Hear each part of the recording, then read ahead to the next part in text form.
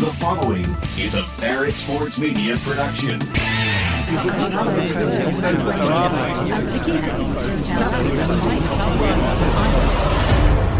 We do the digging, so you don't have to. We've got breaking news. Breaking news. Breaking news. Bringing you the biggest stories from the industry you care about. This is the Media Noise Podcast. Well, let's hear it. Now, here's your host, Dimitri Ravanos.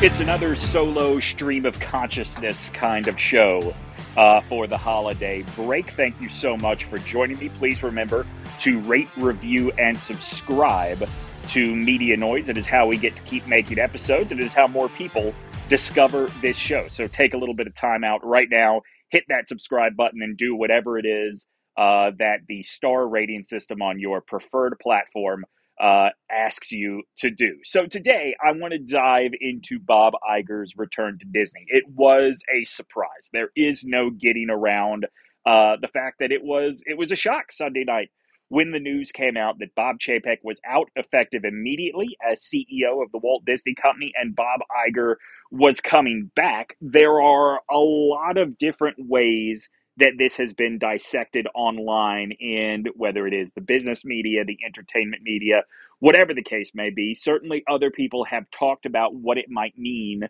for ESPN. I do sort of want to bring my background to this because I covered the theme park industry for a little bit in podcasts and in writing before I started working with JB, and I always kind of bristled at the way Bob Chapek was treated by that particular audience. Now, don't mistake what I'm saying here. I don't think Disney is a poorly run business or anything like that. But what I will say is that when a company becomes so much a part of American culture, like what company aside from Disney, maybe Coca-Cola, maybe, but I don't think anybody aside from Disney has become as entrenched in Americana the way that company has. And so I think fans tend to believe they have a level of ownership over it that they just simply do not, right? And so Bob Chapek was a little bit threatening in that way because Bob Chapek is all about evolution and what is coming next. And if you are on the theme park side of things, if you are on the studios side of things, if that's where your fandom for the Disney company is centered, that can be a little bit threatening. If your fandom is centered in ESPN, you looked at what Bob Chapek was doing and sort of thought, hey, that makes a lot of sense.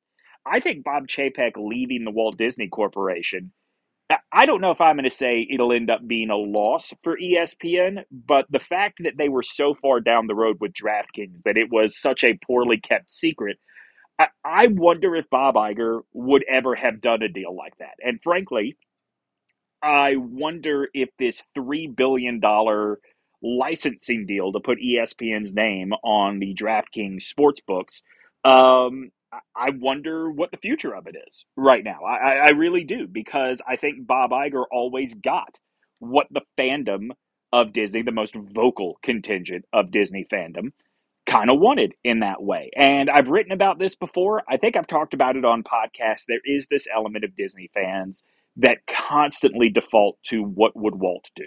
This is the company, remember, that made a big deal back when Michael Eisner was the president of the Walt Disney Corporation. They made a very big deal of the fact that, yes, we are launching a cruise line. Yes, we know casinos are a big part of the cruise ship industry, but this is family friendly. We will not be doing that. And everybody cheered because, that is right in line with the Walt Disney Company's values. I think American values have changed, and I think it is okay that Disney's values have changed. I mean, we are coming up on 60 years that Walt Disney has not been on this earth. Who cares what Walt Disney would do anymore at this point? I don't know that Bob Iger thinks that way. I think Bob Iger is a little bit more susceptible to being swayed by the people that do think that way. But, one of the areas that people have talked about that Bob Iger's return is a very good thing for ESPN is his pursuit and his focus on live gaming rights. Remember, Bob Iger came to Disney from ABC. He was part of the acquisition of ABC back in the 90s. And so he certainly understands what event programming means to television networks. The NBA is the case that everybody is pointing to because those rights are on the table right now. David Zaslav of Warner Brothers has indicated that he would like a deal more in line with the price of the last NBA deal for TNT. If that is not realistic, and it certainly does not seem like it, could ABC and Disney capitalize by becoming the only or the sole provider of all of the NBA's television coverage? I don't think that's going to be the case, but I think the difference is that you don't see Bob Iger, and even before him, you didn't see Bob Chapek out there saying that he wants a, quote, and this is directly from David Zaslav, a cheap deal. I don't think that is what you were going to see. I also kind of wonder, in hindsight, is Bob Iger going to be doing any sort of hand wringing? And he won't do this publicly. This is 100% behind the scenes. Is he going to be doing any sort of hand wringing to signal to Disney that if he had still been in charge of the Walt Disney Company, that the Big Ten would never have left ESPN? Is that sort of going to be a way he plants his flag in the sand? The way he sort of makes it very clear to everybody that I'm going to be aggressive. We know what ESPN means to this company, and we are going to make sure every sporting event of note is either the sole property of ESPN or at the very least ESPN is in the rotation the way it is now for the Super Bowl. And just how big and how aggressive does that go? I guess we won't really know until individual rights come onto the table. Disney is already, like I mentioned, in the Super Bowl rotation for the next NFL contract, which was done, 2 years ago, I think, at this point. We know they're going to take on the entirety of the SEC in the beginning with the 2024 college football season. We'll find out what's going on with the NBA. They're already in business with the NHL. Maybe they ramp up with Major League Baseball down the road. I don't know, but it is going to be very interesting to see where they go. And it's going to be very interesting to see what that means for ESPN's place within the Walt Disney Company hierarchy. Is the studio a renewed priority? And as a result, does ESPN and the resources available to it suffer as the company tries to get things back on track with Disney Plus? I mean, you look at the production value that has gone into the Star Wars and Marvel series that are streaming on Disney Plus. Those things are not inexpensive to make. We're at an inflection point in the streaming media business where everybody is realizing subscriptions is not the path to long-term viability and profitability. There just is not enough, or there are not enough customers out there to consistently grow the bottom line. And so I wonder, given what Disney is historically, does Disney say that, hey, maybe we back off some of these live rights, or maybe we back off the number of live events, live games we're going to carry in a particular deal, because that is money that needs to be allocated towards keeping the quality of The Mandalorian, let's say, up.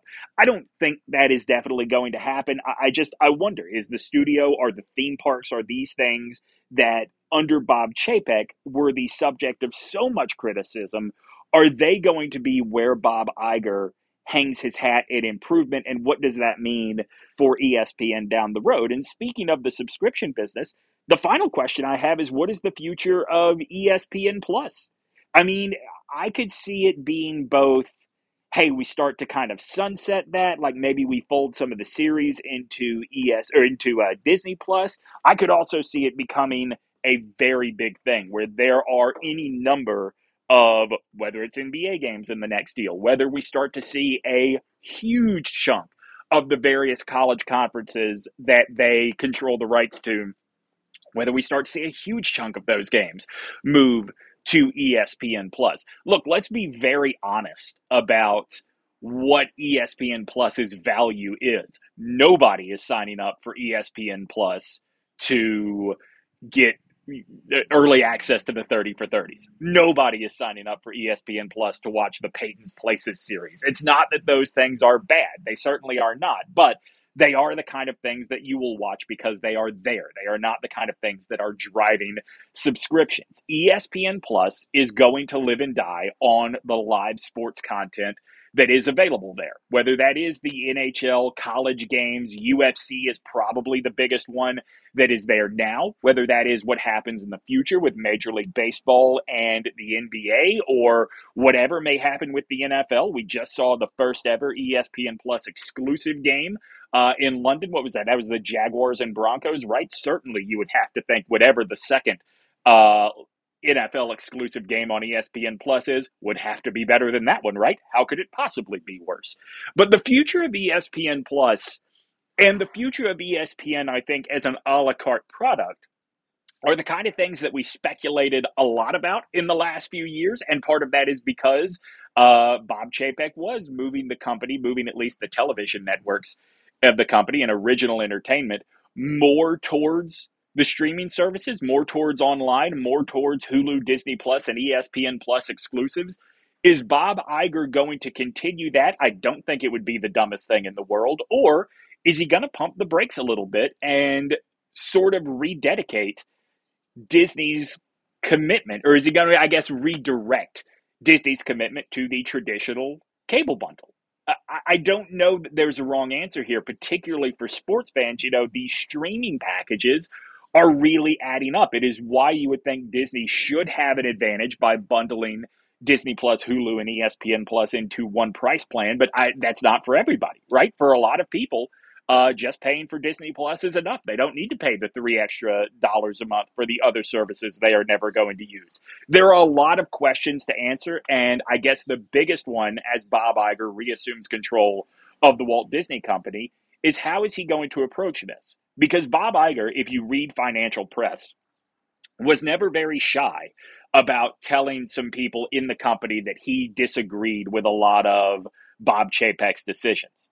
So my question is, as Bob Iger takes over, is he taking over because he saw the direction that Disney was moving forward as not sustainable, the wrong way of moving forward? Or is he taking over because he didn't want the company moving forward? He thought that things were good and the best idea for a company like Disney that already prints money, or I guess was printing money until recently, was to tread water in the old ways. I think that's going to tell you a lot about what we can expect this means for ESPN moving forward. The reality, though, is, like anybody else, all of us here at Barrett Sports Media will sit and watch and wait. And we will report what we see and what we know. But beyond that, like, all of these are questions. They're not even speculation on my part. Thank you so much for spending your holiday weekend with me, no matter how long it may have been. Thank you so much for spending a little bit of your holiday weekend with me in these abbreviated episodes of Media Noise. We get back on the regular BSM podcast schedule coming up real soon. Not this coming Monday, but the following Monday. So we are looking at, I believe, the 5th. I'll return to writing a weekly column as I heal up a little bit more from my accident. So all of that is right around the corner. Thanks so much for spending some time with me, and happy holidays, everybody. This concludes our broadcast day. Thanks for listening to the Media Noise Podcast with Dimitri Ravanos. Be sure to subscribe on iTunes and leave a review. And check back soon for new episodes. To stay up to date on the latest sports media happenings, visit BarrettSportsMedia.com.